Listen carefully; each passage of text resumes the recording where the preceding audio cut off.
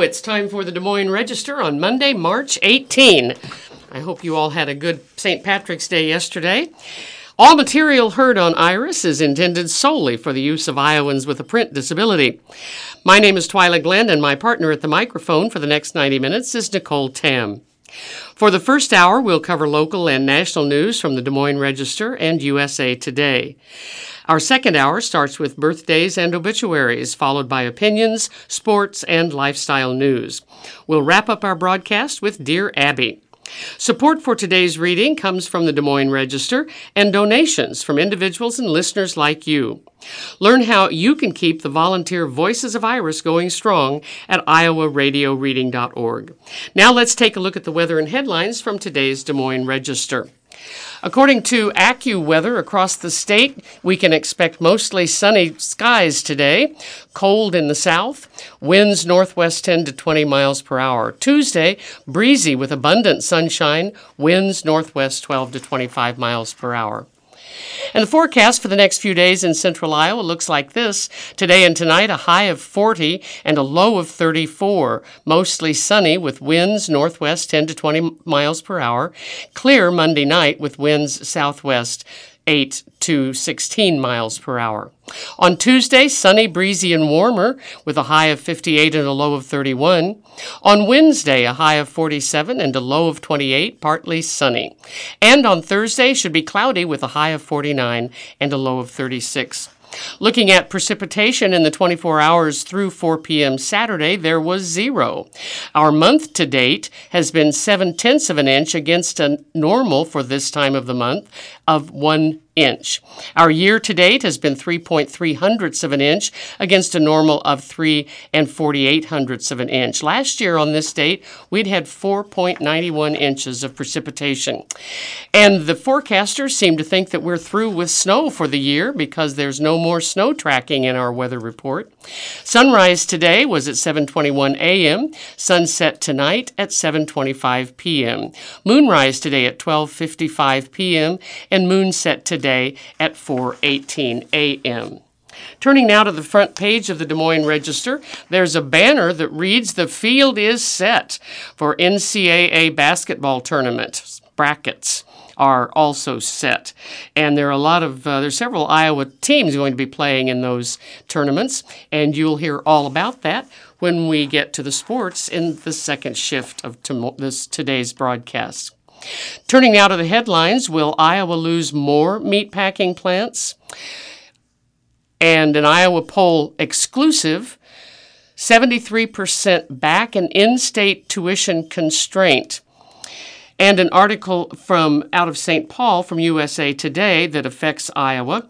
Harris visits abortion clinics, break a political barrier. And now here with the first story is Nicole. And we'll start with the meatpacking plant story here. Will Iowa lose more meatpacking plants? The pork industry woes leaves many people worried. This is from Donnell Eller of the Des Moines Register. Columbus Junction Mayor Mark Hudson understands how devastating Tyson Foods' decision to close its Perry plant is for the Dallas County's town of about 8,000. As in Perry, Tyson employs about 1,300 people in Hudson's eastern Iowa town. And also as in Perry, the Arkansas-based company is its biggest employer. Tyson, Hudson says, has an absolutely huge impact on our town. Losing the jobs would hurt, even more in Columbus Junction, which has a quarter of Perry's population. Hudson says, a town our size, there wouldn't be much we could do about it. And with the pork industry facing its harshest financial conditions in 25 years, meatpacking workers, city leaders, and others across the state worry that more of Iowa's 11 major processing plants could end up on the chopping block. The economic hit here in Iowa, the nation's largest pork producer, would be substantial. Food manufacturing contributes about $9 billion annually to the state's economy, and it employs nearly 61,000 workers, according to federal data. Are these worries justified? Well, meatpackers haven't been able to avoid high prices for corn, soy meal, and other feed that have contributed to large losses for pork producers. This is from Lee Schultz, an Iowa State University livestock economist. Tyson reported $648 million in losses in its fiscal year that ended in September. This is compared to a $3.2 billion in profits in 2022. And Hong Kong-based WH Group, which owns Smithfield Foods, operator of several Iowa plants, said the U.S. and Mexico pork operations lost $551 million in the third quarter compared to $85 million in profits a year earlier. Over the last year, Tyson says it would close 8 older, less efficient U.S. chicken plants. And Tyson CEO Johnny King told analysts last month that the company would continue to right-sizing its operations, preceding that the March 11 announcement that Tyson will close the Perry plant at the end of June to optimize efficiency. But Schultz and Steve Meyer, chief livestock economist at EverAg, it's a Texas-based agricultural technology company, risk management and also market analysis company, said the financial picture is starting to improve for producers and packers. Tyson's fiscal 2024 first quarter, ending in December, showed a $107 million profit as operating income for its pork sector climbed to $39 million. That is compared to a $21 million loss a year earlier. Meyer says, "I don't think there are any other plants in danger at this point." He noted that in addition to Perry, pork plants in California and Minnesota had already been slated to close. Premium Iowa Pork, based in northwest Iowa, has bought the Minnesota plant and says that it plans an announcement on its future in the spring. Even though those plants are small, their closures relieves the pressure to some degree, Meyer said. Huston says that he hasn't heard any rumblings that Tyson will shut down the Columbus Junction plant. The single-shift facility processes 10,000 to 13,000 pigs daily, he said, and it's been going full bore. And he's not reassured, saying that it's unlikely that large corporations would share their plans widely. In Perry's case, Governor Kim Reynolds, Iowa's economic development staff, and city officials say they didn't get word of the shutdown plan until shortly before Tyson's public announcement. Huston says conditions change and company outlooks change. It is always a hazard. Meyer says that as a single-shift plant, Perry was hamstrung. He says double-shift plants have a lot of cost advantages, spreading a lot of fixed costs out over far more pigs. The 61-year-old Perry plant, initially operated by Oscar Meyer, had been remodeled, but because of its relatively limited size, he says it would have been hard to adapt to a double-shift plant. Tyson's Waterloo and Storm Lake pork plants, both with 2 shifts, are considered some of the most efficient in the country, Schultz says. Waterloo workers process about 17,250 hogs daily, and Storm Lake, 19,500, he says. The Perry plant slaughters about 9,000 pigs daily. Schultz says the least efficient plants are the most vulnerable. In addition, newer competitors have also emerged. Prestige Foods opened a $350 million pork processing plant in 2019 near Eagle Grove in northwest Iowa, and Seaboard Foods started operating a $300 million plant in 2017 in Sioux City. While these new plants carry hefty price tags, they also offer size and labor-saving technology that add to their efficiency, Schultz says.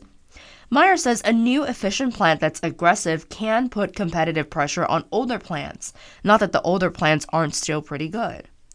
Despite the experts' optimistic outlook for Iowa plants, United Food and Commercial Workers official Mark Lauritsen says that he believes more are likely to close.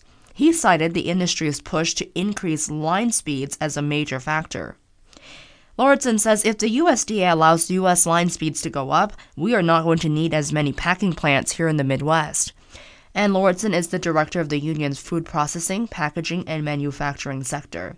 He also says there is no way around it. The union has argued against the request, saying it's unsafe for workers. Companies, however, disagree, saying that higher speeds have been tested for years without increased danger. The USDA is allowing a few pork plants to slaughter more than 1,106 hogs each hour, and also assessing the impact on worker safety to determine whether the accelerated pace can be expanded. Lauritsen says that Tyson didn't have to close the Perry plant, given the number of pigs that need to be slaughtered this year. Experts say the U.S. will harvest about as many pigs as last year, even with companies shutting down SAW operations, SAW operations, because of increased litter sizes are also offsetting efforts to reduce the herd. Lauritsen, whose union would negotiate severance packages for the Perry workers, said smaller single-shift plants like Columbus Junction cannot be in a safe position. Plants like West Point, Nebraska cannot be in a safe position. He also says, I wouldn't be comfortable if I was the mayor of a small town that had a small single-shift operation. There's a sword of Damocles hanging over these communities, but it doesn't have to be that way. Whether the Perry plant closure turns out to be the only one in Iowa in the current downtown, the meatpacking industry has a volatile history, experiencing decades of booms, busts, and ownership changes. The Perry plant was built in response to the closure of a previous one, and it escaped a planned closure in 1988, only when a last-minute buyer emerged on Christmas Eve of that year. Ottumwa Mayor Rick Johnson recalled when John Morrell closed its pork plant in his southeastern Iowa City in 1973. Its population already had fallen from a peak of about 34,000 people in 1960, and for the closure, he said, impacted our community for several years. In 1976, Hormel opened a new pork plant in Ottumwa and operated it until 1987. Although Hormel struggled with extensive labor disputes, the Minnesota company blamed the closure of the plant on excess slaughter capacity in the industry. With the help of state incentives, the plant reopened that same year under Excel. It's a Cargill Inc. subsidiary that in turn sold the plant in 2015 to JBS SA. The Brazilian company, the world's largest meat packer, continues to operate the plant, and Ottumwa's population has stabilized at around 25,000. It is a similar story in Columbus Junction. Rath Packing Company opened the plant there in 1961 and then closed it in 1983. It then reopened 2 years later under IBP, formerly known as the Iowa Beef Processors, which merged with Tyson in 2001. Over the subsequent 23 years, the community's reliance on meatpacking jobs has grown, said Hudson. The mayor's jobs has grown. Hudson, the mayor, says that reliance on meatpacking jobs have grown. When the plant closed in the 1980s, about 250 people worked there. Employment is now about 5 times larger.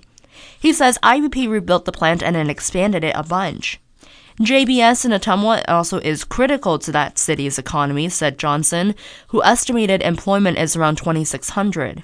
For rural Iowa towns lucky enough to have a large employer, losing those jobs is truly devastating, Johnson says. He also says you don't recover from that type of community loss overnight. Lauritsen says the industry's drive for efficiencies is hurting workers and communities. Corporate executives don't create profits. Workers do, he says, and they need to be taken care of. He pointed out that Tyson didn't work with the city or state to try and find a farmer-owned group or other buyer for this Perry plant. He says they didn't want competition for hogs. They didn't want the competition for labor. The only answer was, close it. And in a related story, a job fair is slated for Tyson plant workers. The first job fair for workers at the closing Tyson Foods plant in Perry will be held from 3 to 6 p.m., April 3, at the Hotel Pattee on Willis Avenue in downtown Perry. A group of Perry leaders who have dubbed themselves the Perry Action Team has announced that job fair. Nearly 1,300 workers stand to lose their jobs when Arkansas-based Tyson closes the plant on June 28. Local, state, and regional officials are organizing a series of job fairs in April and May to help them find new employment, says the group, which includes the city administrator and representatives of business groups and the Des Moines Area Community College, as well as Perry Van Kirk Career Academy. I believe that Perry Van Kirk Career Academy is part of the Des Moines Area Community College. Employers looking for workers also are encouraged to participate, said the organizers, who asked that companies fill out an online survey.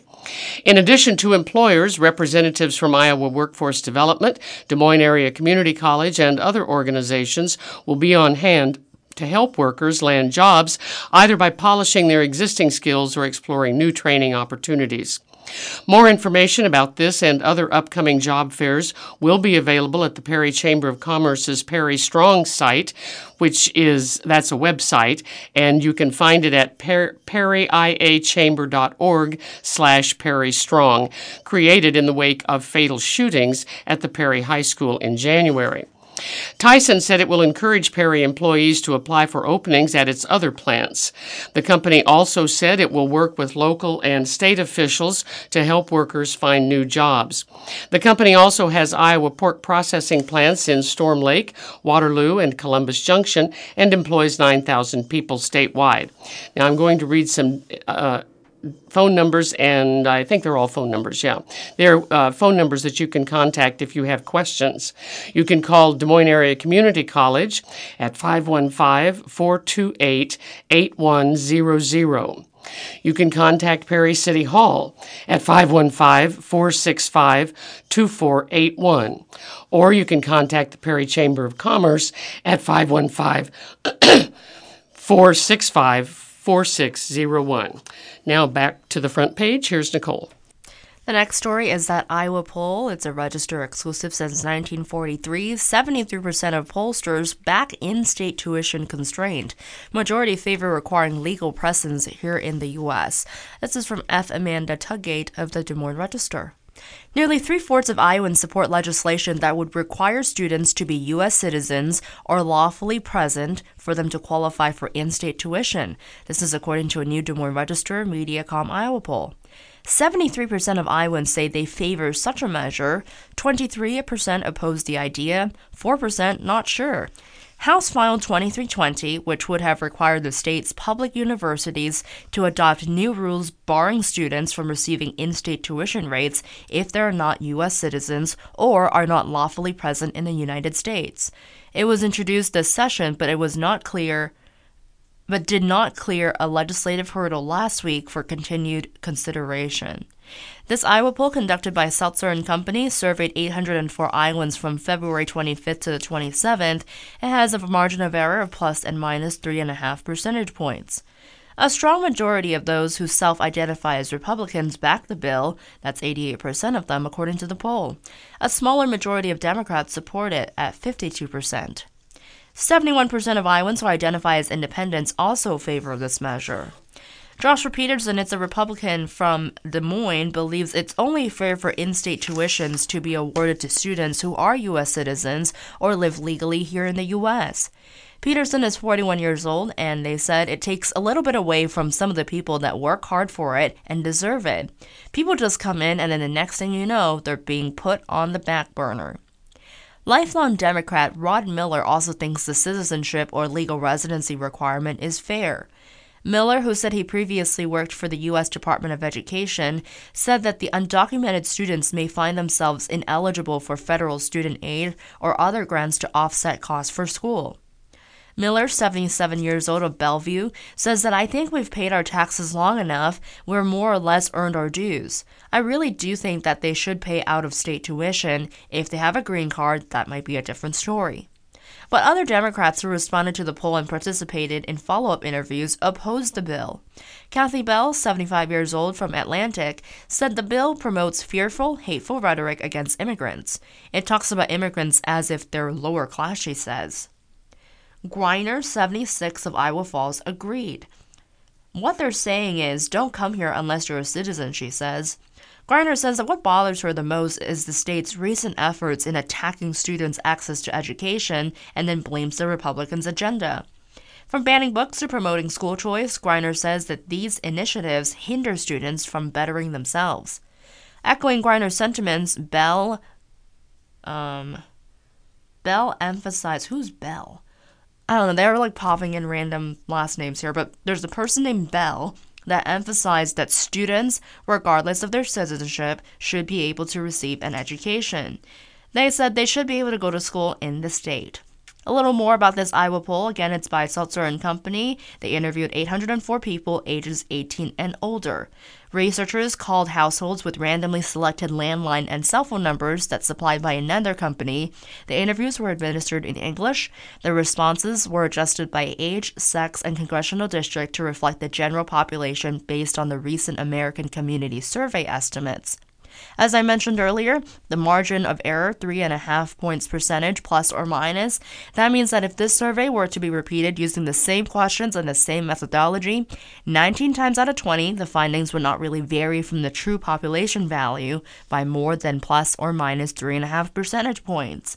Republishing the copyright Iowa poll without credit and on digital platforms, links to originating content on the Des Moines Register and Mediacom is not allowed. Harris's visit to an abortion clinic breaks a political barrier. This article is out of St. Paul, Minnesota, and it's from the USA Today network.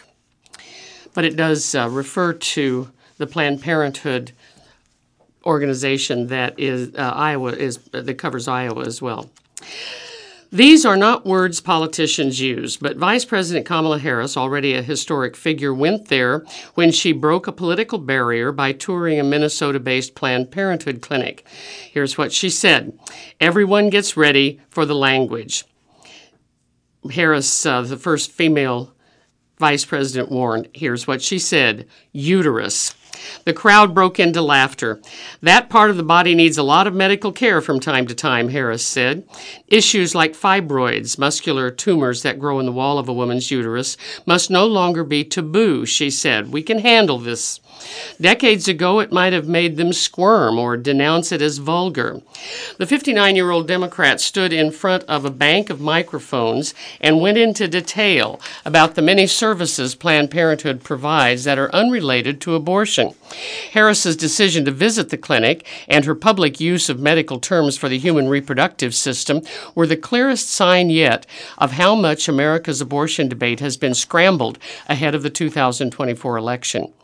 The decision by the most powerful woman in elected office in the U.S. was a remarkable departure for Democrats who have historically kept abortion providers at arm's length. And the public seems ready for it.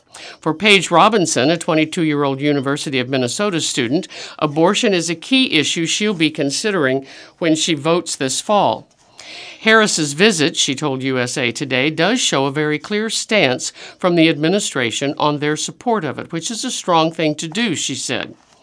Experts and activists said Thursday's trip further reflects how the Supreme Court's 2022 decision overturning Roe v. Wade threw out the old rules around abortion.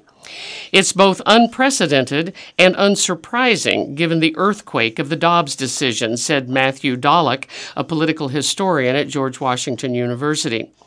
Others say this moment also showcases Harris's expanding role as the Biden campaign's progressive crusader-in-chief on social issues.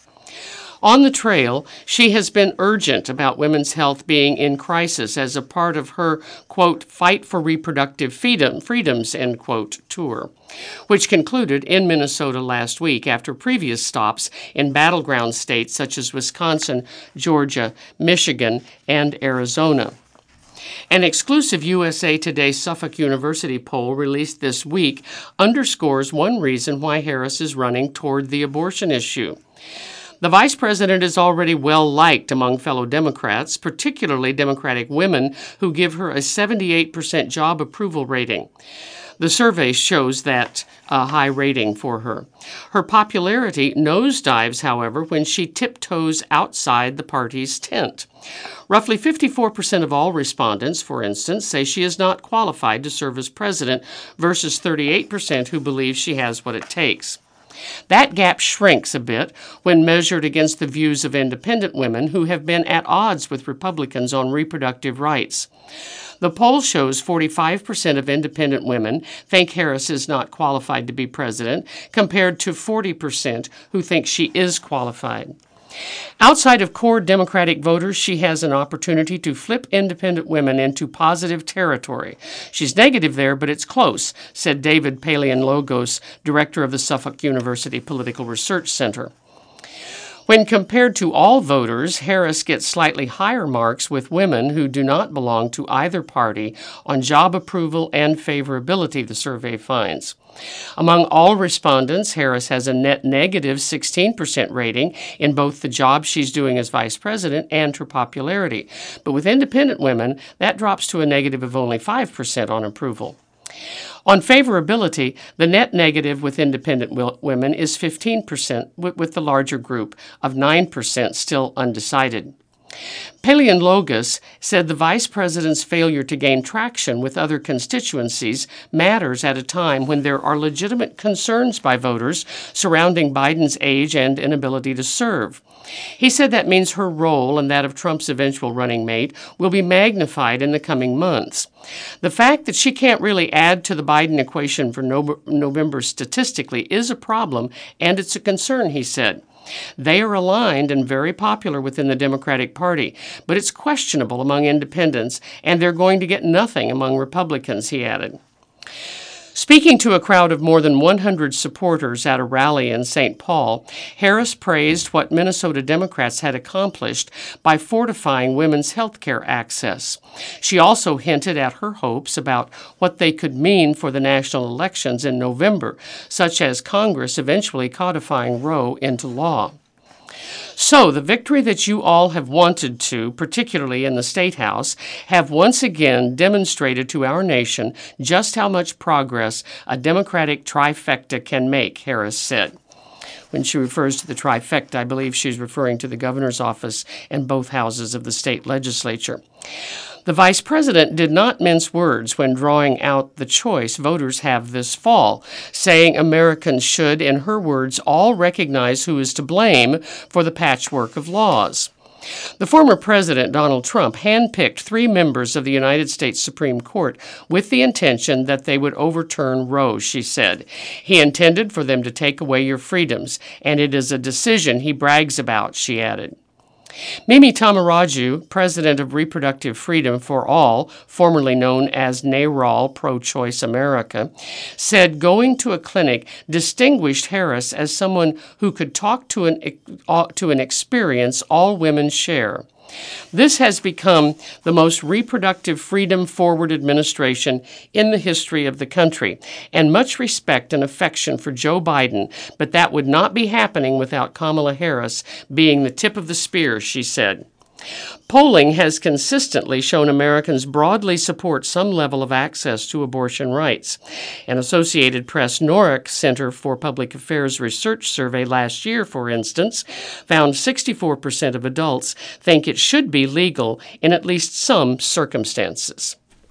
All right, turning to the Metro and Iowa section now, there's a few stories, but because you're talking about reproductive rights, I'll start with the story up top that says, Study, Contraception Access Declines, Availability Linked to Abortion Laws. This is from Michaela Ram of the Des Moines Register. New research has found contraceptive access in Iowa was negatively affected after the U.S. Supreme Court overturned Roe v. Wade. Since the 2022 decision, women in Iowa and in 3 other states saw an overall decline in access to contraceptives and then reported a drop in the quality of the care that they did receive. This is according to a new study from the Guttmacher Institute.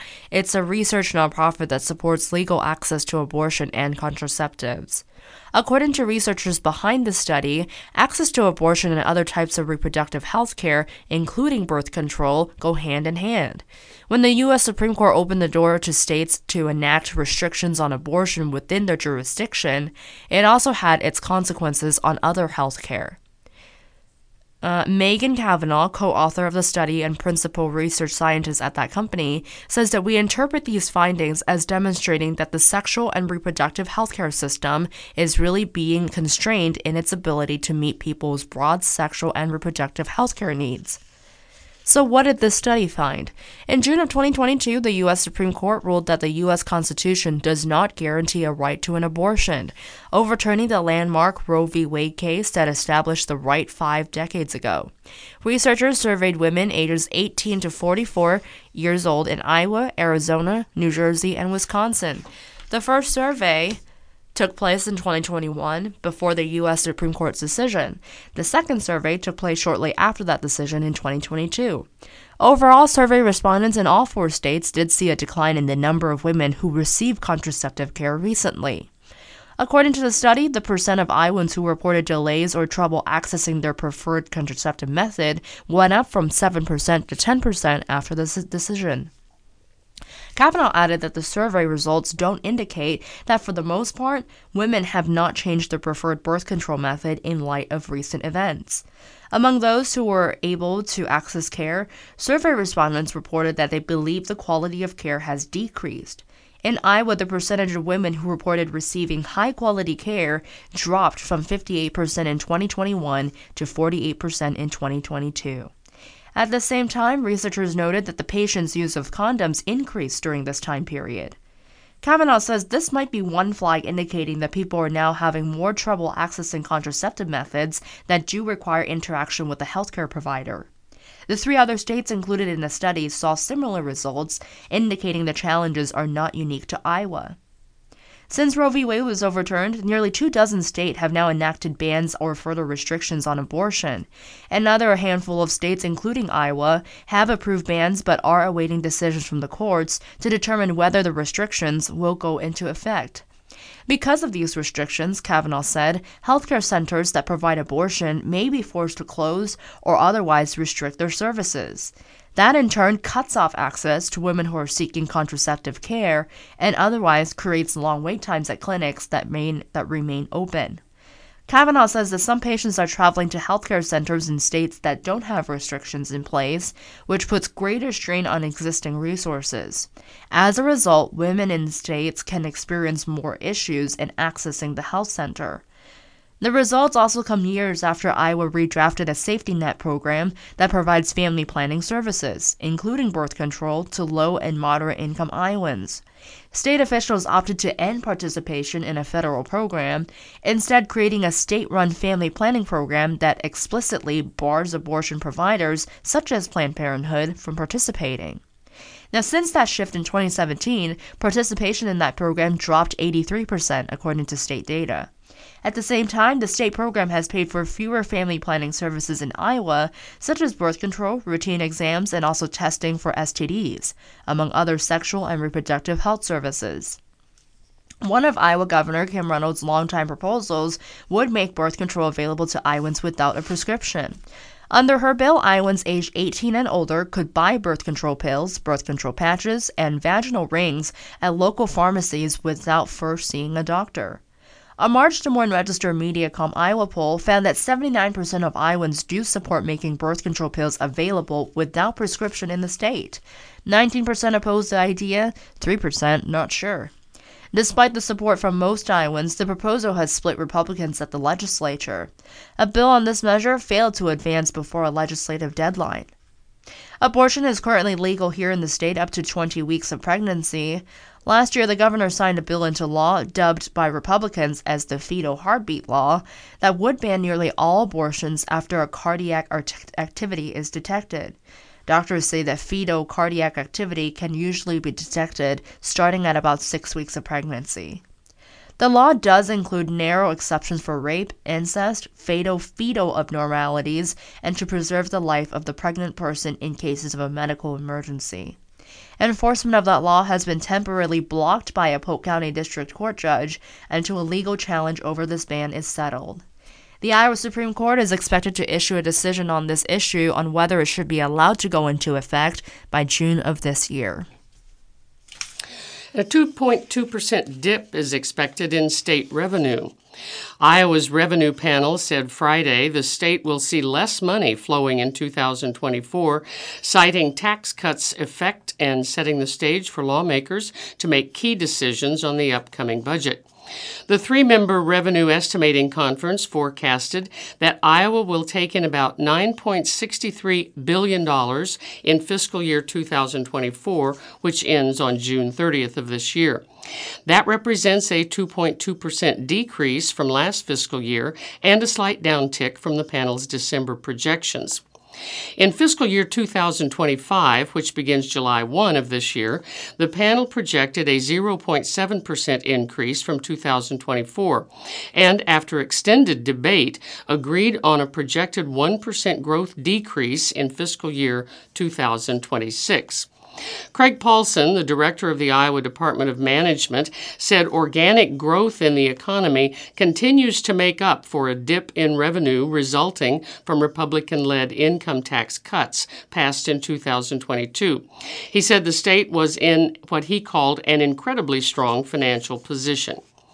As GOP legislative majorities and Governor Kim Reynolds signaled a desire to further cut income taxes, Paulson said he believed the state's revenues could accommodate.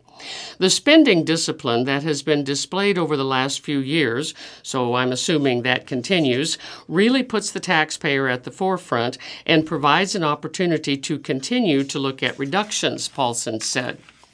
The new projections come as lawmakers prepare to build out Iowa's annual budget, heading into negotiations with the state continuing to hold a budget surplus. Both Reynolds and prominent lawmakers have introduced plans to further cut income taxes, citing that surplus. The governor's plan would accelerate existing gradual cuts and bring Iowa's rate down to a flat tax of 3.65% in 2024. Another proposal from Republican tax-writing chairs would eventually eliminate Iowa's income tax entirely. Iowa is a national leader in maintaining fiscal discipline, rewarding work and investment by reducing income taxes and cutting needless bureaucracy, Senate Majority Leader Jack Whitver, a Republican of Grimes, said in a statement on Friday. Whitver told reporters Thursday that although additional tax cuts were not absolutely required, he believed Republicans could move forward on them. Nothing needs to happen because we've done such great work over the last few years, but I think we have a real opportunity to expedite some of those cuts that we've made in the last couple of years, he said. Democrats argue that the state's surplus is an opportunity to further invest in areas of need, including education, and have criticized Republicans for delays in setting the annual school funding level. Republicans have been very behind on getting numbers to schools, said House Minority Leader Jennifer Conforst, a Democrat of Windsor Heights. She said that on Thursday. She went on to say that's the budget part that should be solved first, and it has not been, so we're kind of flying blind. Senator Janet Peterson, a Des Moines Democrat, criticized Republicans' budget process as having what she called no meaningful accountability, transparency, or action. She went on to say, we owe it to our constituents to fund our public schools, pass a balanced and responsible state budget, and then adjourn for the year. Iowans are not asking for more politics and culture wars. They're asking for a government that does its job, said Peterson. Before we move on to the next story, I want to share actually a positive piece that's in front of the Metro and Iowa section. There's a large photo essay. You may remember yesterday and this weekend was a fun St. Patrick's Day weekend in central Iowa. You know, Des Moines always goes all out for that. So this photo essay celebrates all things Irish. The Friendly Sons of St. Patrick of central Iowa kicked off the Des Moines Metro's St. Patrick's Day celebrations a day early. That's on Saturday, hosting their own annual parade. The route traveled from the East Village to downtown Des Moines. There's a large image of a parade float. A float from Carl's Place drives by during the St. Patrick's Day parade on Grant Avenue. You can see a lot of spectators in hoodies. It was a little chilly that day with windy as well. A lot of folks lining the side of the streets as that parade float went by. Another image is of a little girl coming out of a limousine window with lots of St. Patty's Day decoration, holding an Irish flag. She is also part of the St. Patrick's Day parade. And finally, there's another image of a group of dancers. They're from the Forth School of Traditional Irish Dance. They performed during the parade as well. So a lot of fun celebrations over the weekend. Of course, the block parties. And they know how to party here in Des Moines. I'm going to read a quick little short story, and then we'll turn things back to Twyla to finish out the section. With spring come more bugs and other critters, but there are things that you can do to lessen those risks. This is from Kate Keeley of the Des Moines Register. All the perks of warm weather come at a cost, the return of critters. As temperatures rise, here is a list of animals and insects that reawaken during the springtime, and it could cause you problems in Iowa. So, first thing is ants. Wrap up your fruits and sweet treats, and Iowa springtime is sure to bring ants. House ants also are attracted to water, and they are often entering the house through the bathroom or kitchen sinks, according to Terminex. Next, multicolored Asian lady beetle. You're probably thinking, what gives? It seemed like ladybugs were active in the fall. That's because in the spring, ladybugs are coming out of hibernating, making it a common time for infestations. In the fall, they are drawn to warmth, and the ones you're starting to see now are the same ones you couldn't kill in the fall, according to Iowa State University. So take comfort in the fact that these spotted bugs don't breed in homes. Light traps are recommended for catching them. This one sounds funny. Stink bug. There are multiple species of stink bugs. The brown marmorated stink bug is an invasive species to the state and North America. After spending winter months hiding, these bugs often reoccur during March through September, according to Orkin. Closing all cracks and gaps in households while keeping screens and windows properly sealed will prevent the odorous insect from infiltrating your home. Next, raccoons. It seems as though trash pandas are always running around in the cover of darkness regardless of the season. But spring makes for the ideal repopulation time. Raccoon mating occurs from January to June, with the major of the babies being born in April and May. This is according to Wildlife Rescue League. They eat anything from berries to vegetables to eggs to grasses. Iowa has seen an increase of complaints about raccoons, and some have even disturbed agricultural operations, resulting in open season hunting for them. Actually, I did see a raccoon on my way to work on Keogh Way the other day. It's in the city. That is so bizarre, and it was my first time seeing a raccoon, so it's totally happening. And the last thing that you may see this springtime is snakes. There are 28 species of snakes in Iowa, according to the Iowa State University Extension and Outreach. Naturally, the cold-blooded species conclude the hibernation as temperatures increase. But don't worry, only 4 of the 28 Iowa snakes are considered dangerous to pets and humans. The most common snake in the state is the garter, with a thin yellow stripe down its neck. To avoid running into these backyard serpents, keep your lawn short and remove any wood piles and debris. Only 4 of 28 that you have to be afraid of. Well, and I'm glad to know that I'm not the only one that's seeing ladybugs in my house. And we'll wrap up the Metro and Iowa section with this story. Iowa native and other women sue the NCAA over trans policy. A former Carlisle High School track and soccer standout is among the plaintiffs in a new lawsuit challenging NCAA rules permitting the transgender athletes to compete in collegiate sports. Ainsley Erzin set the Iowa record in 800 meters and won a national track title in 2022, the first Iowa woman to do so. After graduating that year, she enrolled at the University of Arkansas, where she has continued competing in both track and soccer. On Thursday, she was among more than a dozen female athletes to file suit against the NCAA, several Georgia universities, and numerous officials from both institutions. The women allege that the NCAA, in pursuit of what the suit called a radical anti-woman agenda, has enacted rules allowing transgender women with substantial biological advantages in strength and speed to unfairly compete in women's sports.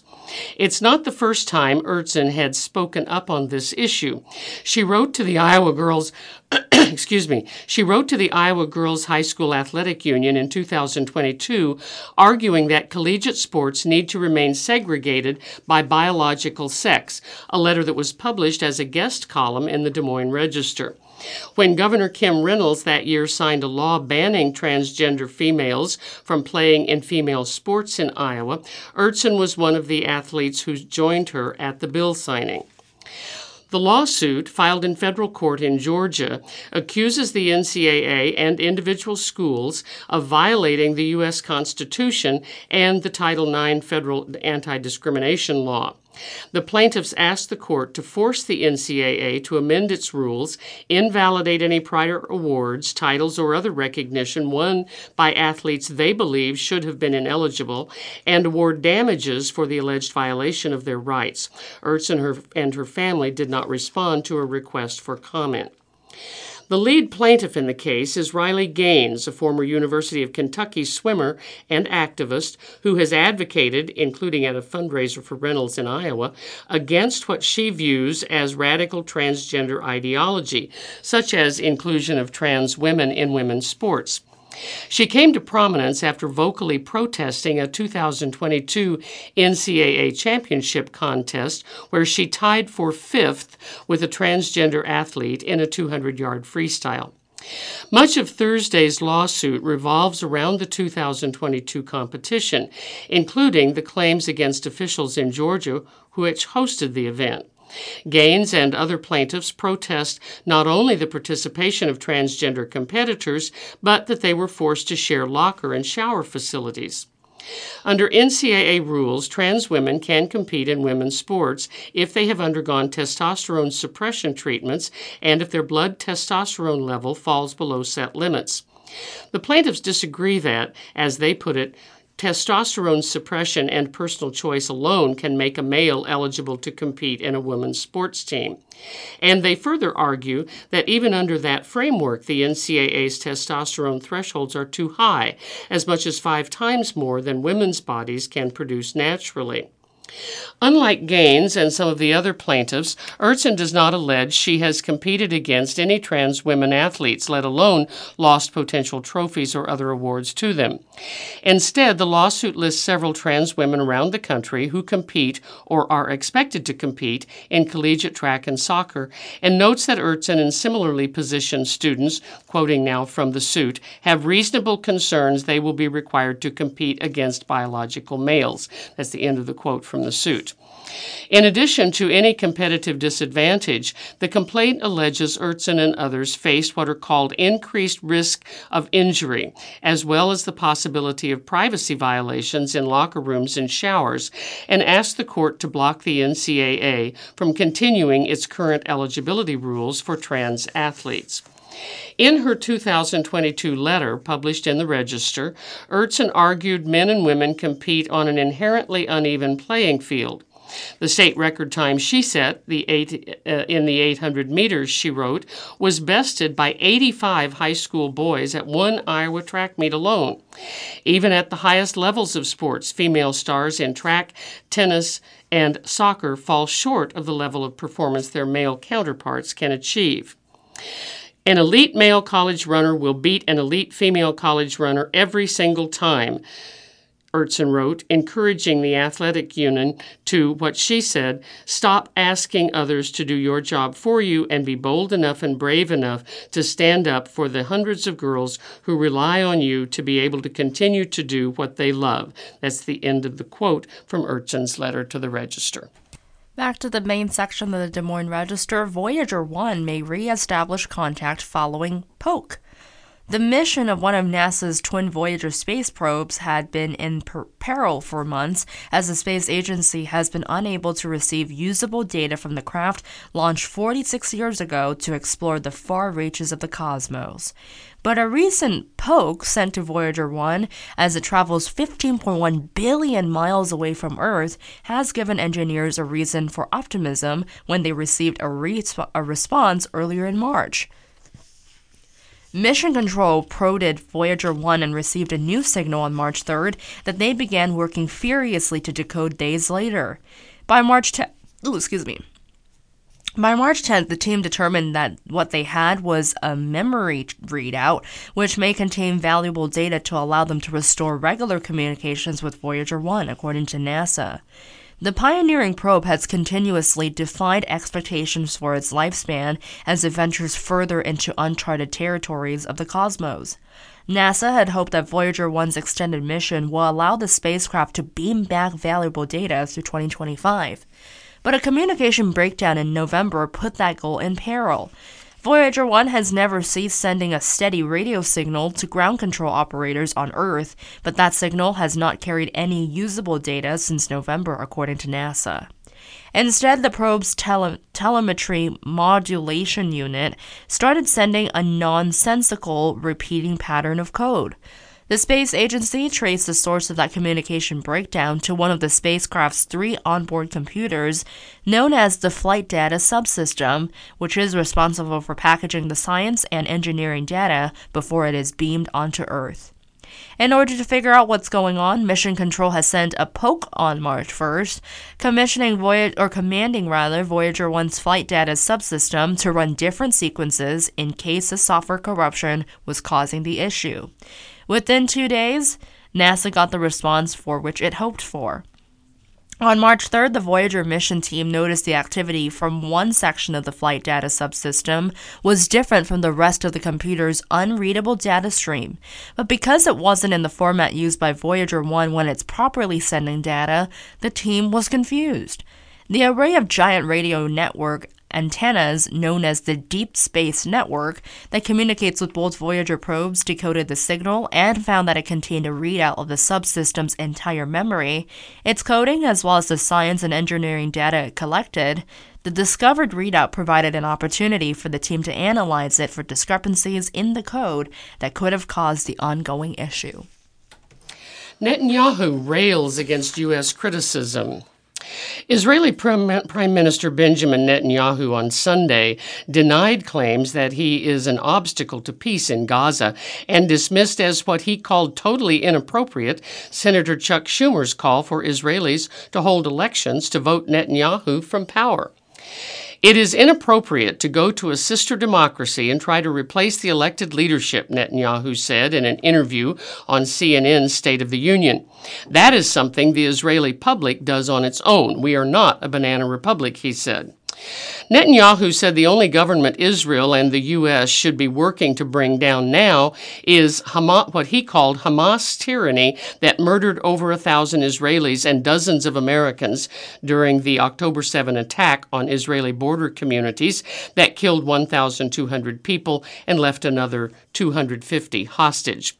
Netanyahu said Israel will keep trying to secure a deal that would see the release of hostages in exchange for a 6-week pause in fighting. Hamas is demanding an end to the war and the withdrawal of Israeli troops from Gaza. Netanyahu also stressed what polls in Israel have consistently indicated, namely that Israelis support the war and even the plan to storm the crowded city of Rafah to destroy what the Israeli military say are the last remaining Hamas battalions. This is a wake-up call to Senator Schumer, Netanyahu said. It's not a fringe government. It represents the policies supported by the majority of the people. If Senator Schumer opposes these policies, he is not opposing me. He is opposing the people of Israel, said Netanyahu. The Prime Minister said the offensive in Rafah could take several weeks. The Biden administration and most world leaders have urged Netanyahu to abandon the plan, saying too many civilians would be killed. Excuse me. Meanwhile, airdrops by the U.S. and other nations continue in Gaza, while deliveries on a new sea route have begun. But aid groups say more ground routes and fewer Israeli restrictions on them are needed to meet humanitarian needs in any significant way. The Gaza Health Ministry said at least 31,645 Palestinians have been killed in the war. The ministry does not differentiate between civilians and combatants in its count, but says women and children make up 2/3 of the dead.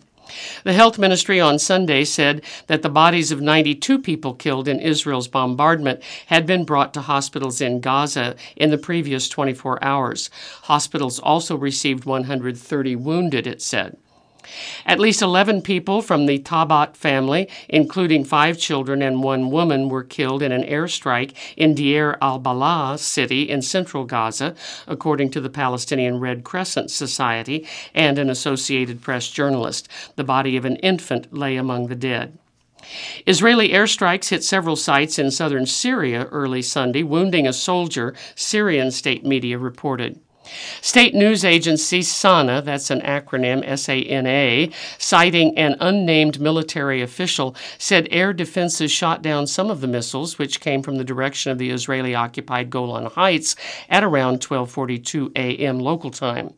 The strikes led to what were called material losses and the wounding of a soldier, the statement said.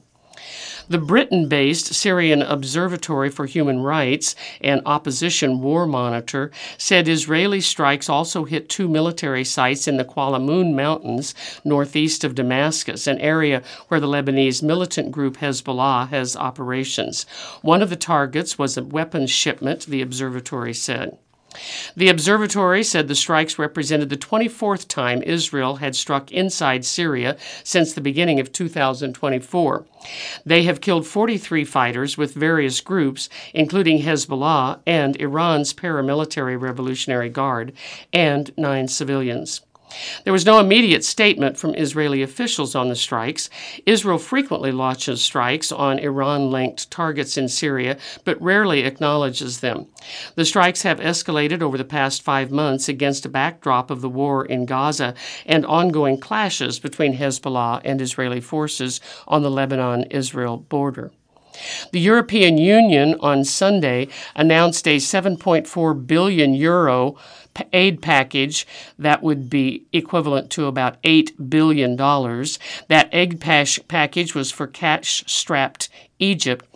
Let me say that again. That aid package is destined to cash-strapped Egypt as concerns mount that economic pressure and conflicts in neighboring countries could drive more migrants to European shores. The deal comes amid growing concerns that Israel's looming ground offensive on Rafah, Gaza's southernmost town, could force hundreds of thousands of people to break into Egypt's Sinai Peninsula. The Israeli-Hamas war, now in its 6th month, has pushed more than 1 million people into Rafah.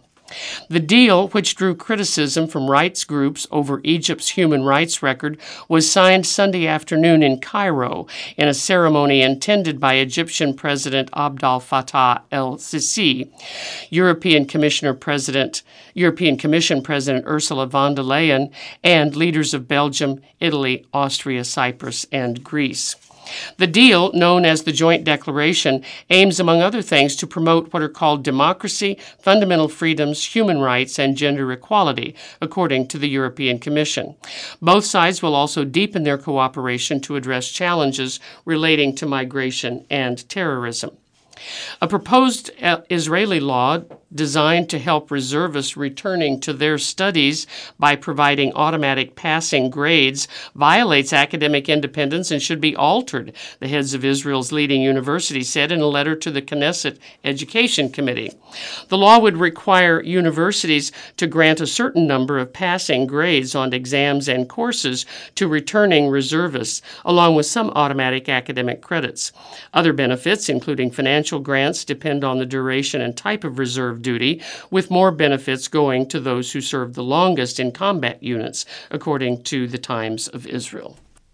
Final story before birthdays, researchers cast doubt on maternal death surge.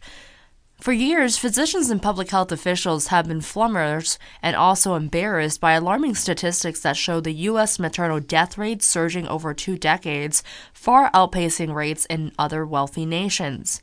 Now, a team of researchers, including those at Rutgers Health, says the Federal Centers for Disease Control and Prevention has sharply overstated the maternal death. The rate is actually in line with similar nations, according to a study published on Tuesday in the American Journal of OBGYN. Cade Aneth, the chief of the Division of Epidemiology and Biostatistics at Rutgers Robert Wood Johnson Medical School and senior author of the study, says it's important to set the record straight. Officials' estimates show that maternal death rates nearly doubling between 2018 and 2021, which clearly hasn't happened. Still, many media outlets have reported these figures as correct. A CDC press officer did not immediately respond to a request for comment. A USA Today analysis of data ranked New Jersey 5th worst in the country with 36.2 maternal deaths per 100,000 births from 2012 to 2016. It ranked number 14 a few years later with a maternal death rate of 24.1 per 100,000 births from 2018 to 2020. This is from the Kaiser Family Foundation. But the statistics may be far off, according to this study. Maternal death rates nearly tripled over the last 2 decades, and it surged in recent years to 32.9 deaths per 100,000 live births in 2021, and up to 17.4 in 2028 and 12.7 in 2007, according to the CDC reports. The new study says the U.S. rate is actually slightly more than 10 maternal deaths per 100 live births. And I'll go a couple more paragraphs and then we can move on to birthdays. Despite the better outcomes overall, the researchers still found a wide racial gap. Black women still had the highest maternal death rate at 23.8 per 100,000 live births from 2018 to 2021. These racial gaps are persistent in New Jersey, where Black women lead the state in maternal death rate among the obstetric, hemorrhage, and hypertension during childbirth.